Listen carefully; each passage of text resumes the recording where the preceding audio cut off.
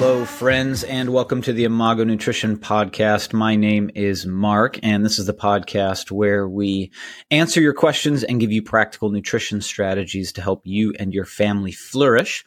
I am flying solo today, so no Danielle. Sorry if that disappoints you. She is definitely an asset, and I always look forward to us being able to speak to some topics together. But today you're stuck with just me. And so if you can put up with me for a little while, would love to talk about a new umbrella review. We'll talk about what that is just real quick in a second. About a bit of a tough topic. Okay. It's never easy. Let's just come out the gate saying it's never easy to talk about cancer.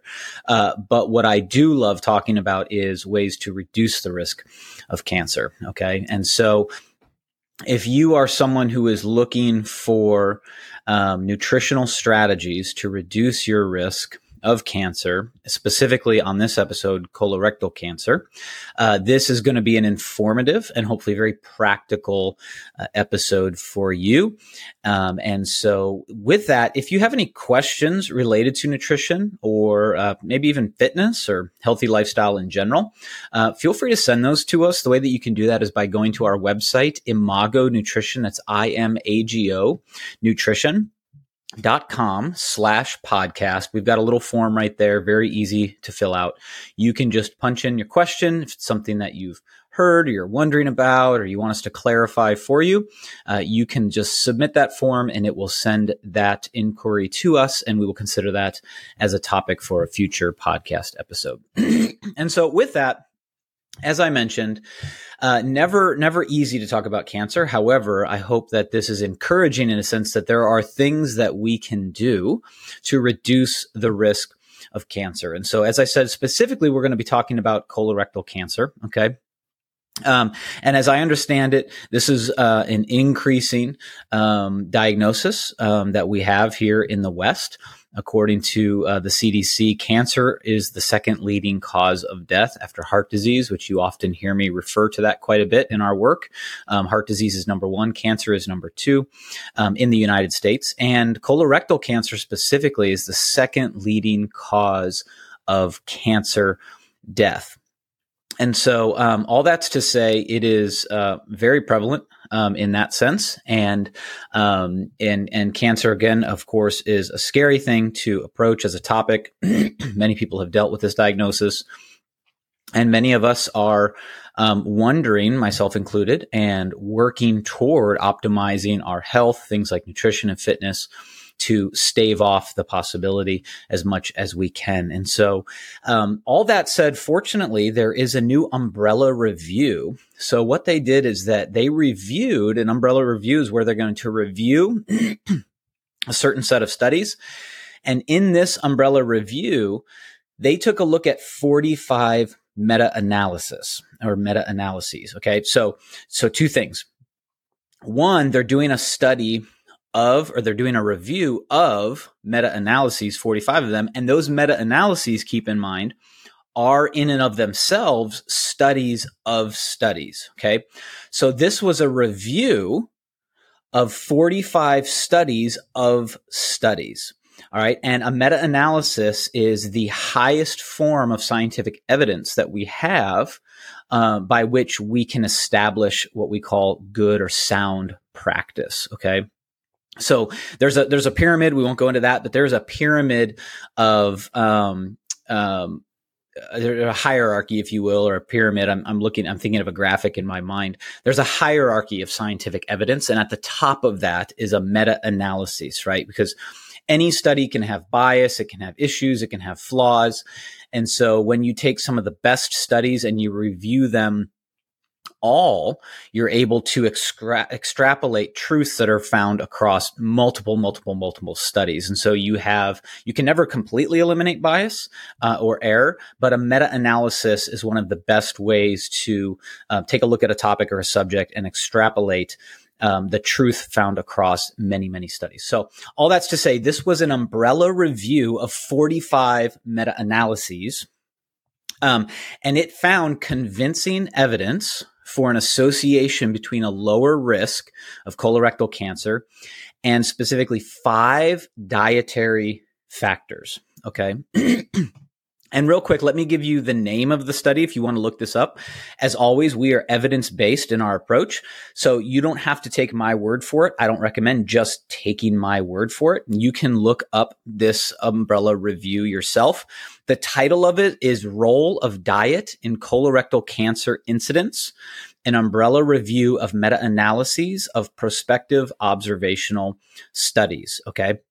If you didn't have a chance to write that down, you can just simply Google PMID, and then here's a long number, 335-91366. Just Google that PMID in and of itself, and you will be able to pull up this study. Again, PMID 335-91366. That will take you directly to what we're going to be discussing today. Or if you're a busy person like most of us are, and you're just looking for a summation, a summary, a recap, I will give that to you here. And so based on the findings of that umbrella review, here are the 5 nutrition strategies to help you lower your risk of colorectal cancer. Number 1, increased fiber intake or higher intakes of fiber was associated with a lower risk of colorectal cancer. Okay. So again, explicitly stated, higher intakes of dietary fiber is associated, per this umbrella review, with a reduced risk of colorectal cancer. All right. So in general, so what does that mean for you? In general, the recommended daily fiber intake depends on calorie intake.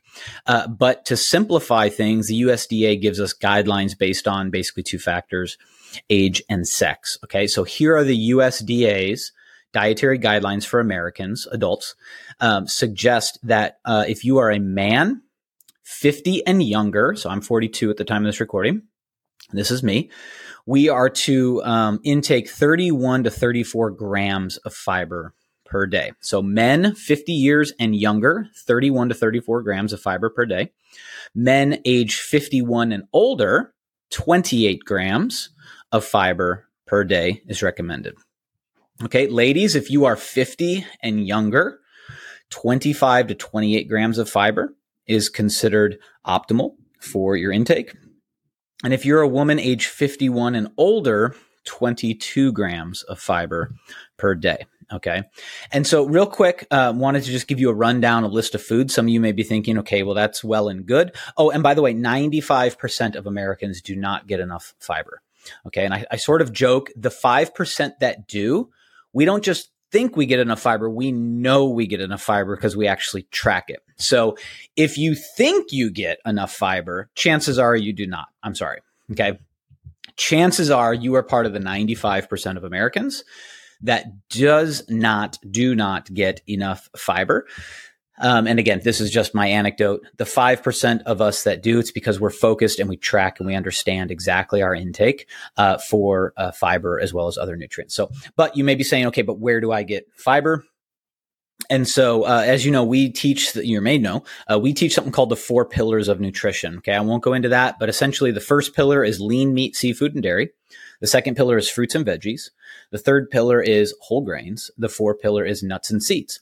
So clearly the first pillar, lean meat, seafood, and dairy, gives us predominant sources of protein. The other 3, are terrific sources of fiber. So fruits and veggies, whole grains, nuts and seeds. So anytime you're sourcing fresh fruit and veggies, I shouldn't say fresh, like you can be frozen, can be canned, but fruit and veggies, whole grains, nuts and seeds, you're going to get a terrific amount of fiber. But I want to give you kind of a rundown of some exact foods for that. And so here is a non-exhaustive list,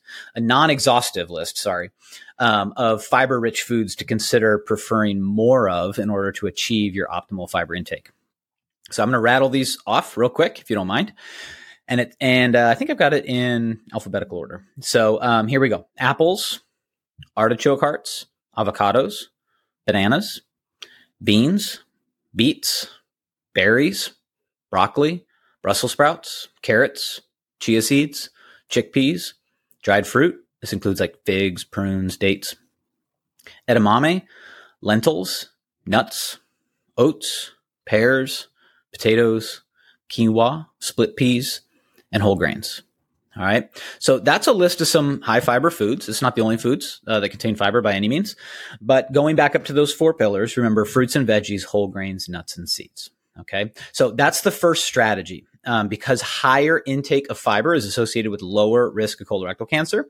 Increasing your fiber intake is the first, per this umbrella review, it's the first nutritional strategy that we would recommend to reduce that risk. All right. So increased fiber intake. And again, 95% of Americans would do well for many, many, many, many, many reasons, not the least of which is reducing the risk of cancer to increase fiber intake. All right. So that's number 1, increase your fiber intake. Number 2, increase calcium intake. All right. So stated clearly, higher intakes of dietary calcium is associated with a reduced risk of colorectal cancer. All right. So similar to fiber, calcium, the amount of calcium depends on your age and your sex. We'll just talk about adults real quick. We won't get into, kids or if you're pregnant. If you have any questions about that, just reach out. We can give you even more fine-tuned recommendation. But the average daily recommended amount of calcium for adults is as follows. So if you're an adult, 18 or 19 to up to 50 years old, you want to be shooting for 1,000 milligrams of calcium per day. Okay. If you are an adult male, 51 to 70 years old, you want to be targeting that 1,000 milligrams. If you're an adult woman, 51 to 70 years old, you want to be targeting 1,200 milligrams. And all adults ages 71 and older want to be targeting 1,200 milligrams.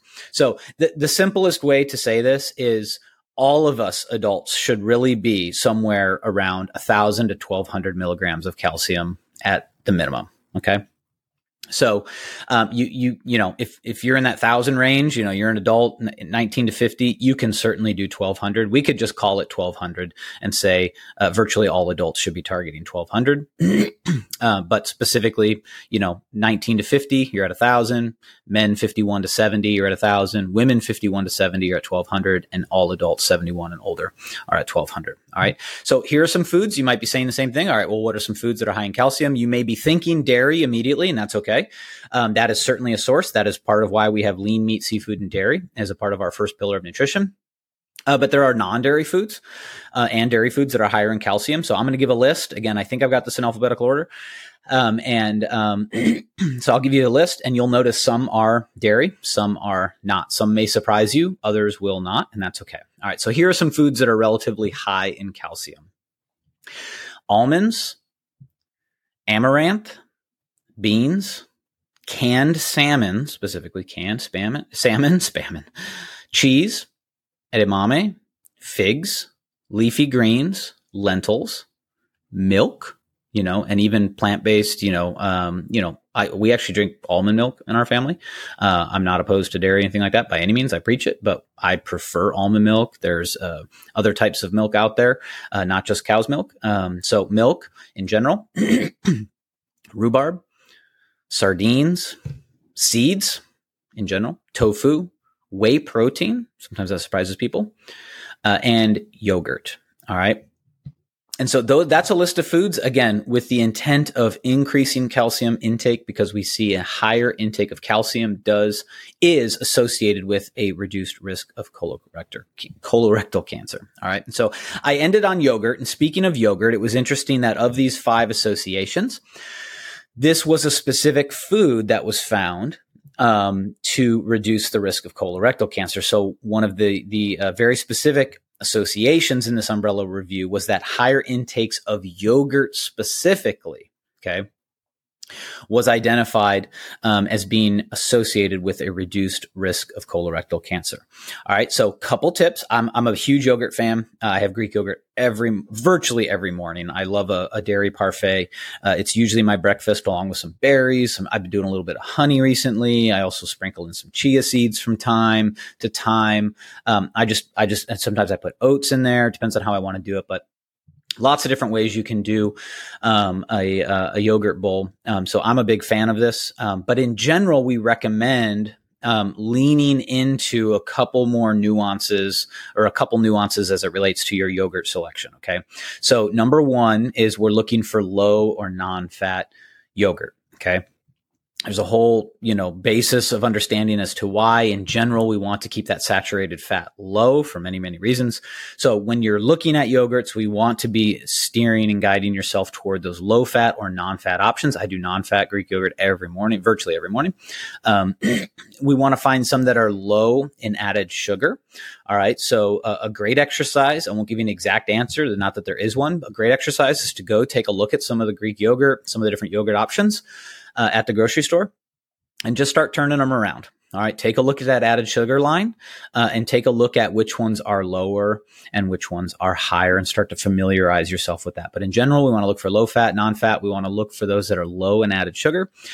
We want to pick one that contains 3 or more probiotics. All right. So check the nutrition label for that. Those should be listed there. You want at least 3 probiotics. And if possible, not all the yogurts that I choose are this fourth one.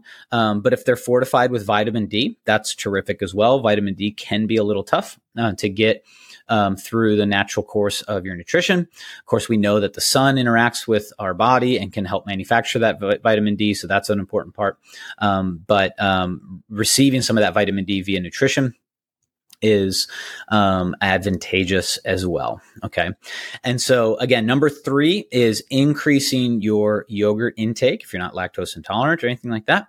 So we do see that increased yogurt intake is associated with a lower risk of colorectal cancer. Okay. And so we've talked about number 1, increasing fiber. Number 2, increasing calcium. Number 3, increasing yogurt intake.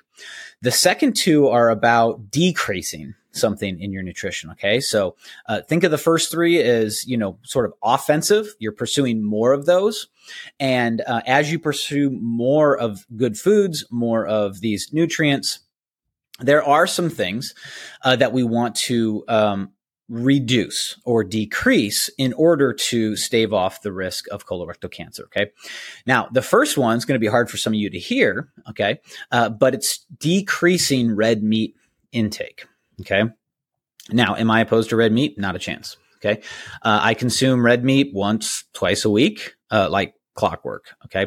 Big fan. Red meat is incredibly nutrient dense.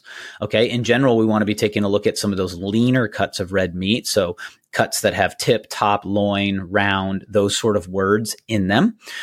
Right. So tri-tip, eye of round, that sort of pork, loin, etc. And so when it comes to red meat, we do want to be looking for those lower or leaner cuts of red meat. Okay.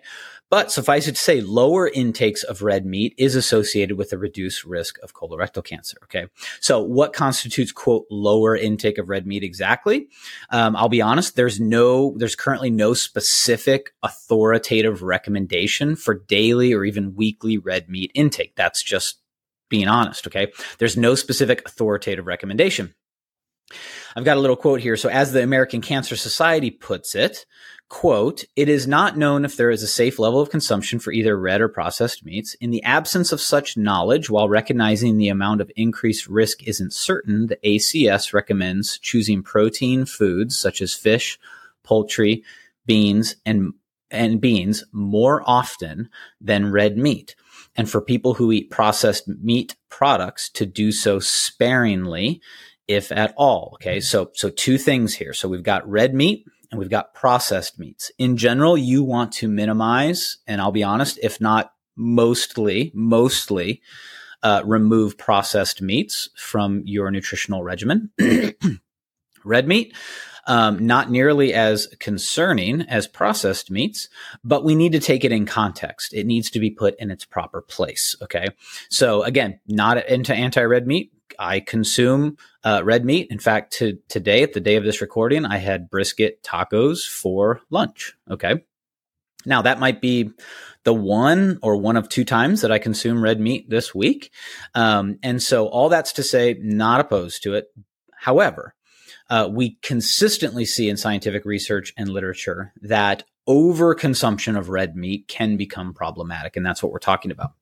So all that's to say, practically, it's sort of like, okay, then Mark, what is the recommendation? There's no authoritative, specific, this, that, and the other. Chances are the most practical recommendation I can give you is to eat less red meat than you currently do. Okay. So not that I'm the example. I'm an anecdote. I'm not a perfect model of anything, but what would it look like to consume red meat maybe once, maybe twice a week? Okay. Where does that fit in with your current nutritional regimen? It's a question you just got to kind of ask yourself. All right. Because we do see that a lower intake of red meat is associated, doesn't mean no intake, but lower intake of red meat is associated with a reduced risk of colorectal cancer. Okay. And so that's number 4. And number 5, the fifth nutritional strategy that you can deploy to reduce your risk of colorectal cancer is decreasing your alcohol intake. Okay. Now, if you've been following, you know that this is something that I have been working on in my own life. I have recently gone not completely alcohol free, but alcohol minimum. Okay. And so I do now I consume alcohol rarely. When I do, I generally keep it. I think I've maybe had it's middle of the year, 2023. I've had, a few drinks here and there. We did a family vacation. I had a couple more than normal throughout the course of that week. But now I maybe have a drink or two every couple months. Okay. So all that's to say, decreasing alcohol intake for this and so many other reasons is associated with a reduced risk of colorectal cancer. All right. And so a couple stats, not to spook you, not to scare you. And by the way, I have done an entire episode on tips for going alcohol free. And that doesn't mean you can never have alcohol again. I'm not currently in a place where I'm never consuming alcohol. However, I am severely minimizing on purpose for many, many, many reasons: health reasons, physiological reasons, mental reasons, production or productivity reasons, etc. Okay. So all that's to say, here's just a couple stats. In 2023, there was a meta-analysis that took a look at almost 5 million participants. I don't know if you know what 5 million means. It means incredibly statistically significant. Okay. And it concluded that there are 0 health benefits to even low volume alcohol consumption. 0. Okay. That's something that I had to come to grips with. 0. Okay. And there's lots of reasons why there's this misconception. We don't have time to go into that. But further, participants that drank just 25 grams of alcohol or more per day had an increased risk of all-cause mortality. Okay. So again, there's no benefit to any alcohol consumption.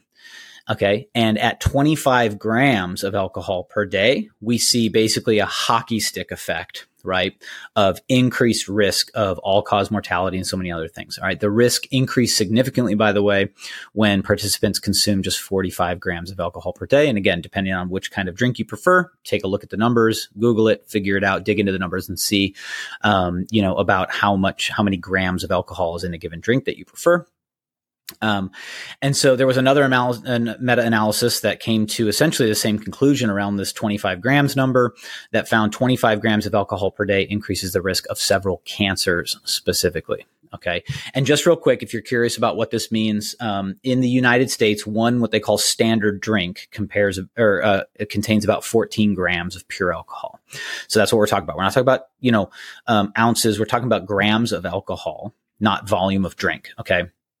So in the US, when you're talking about 14 grams, so two of these would be 28 grams. That would be above that 25 gram threshold. Okay. So 14 grams of alcohol is contained generally in 12 ounces of beer, 5 ounces of wine, 1.5 ounces of distilled spirits in general. Okay. So what does this mean? Much like red meat, I'm not here to dictate. You are an autonomous adult human being. You are free to do as you choose. But perhaps the most practical recommendation is to consume less alcohol than you currently do. Okay.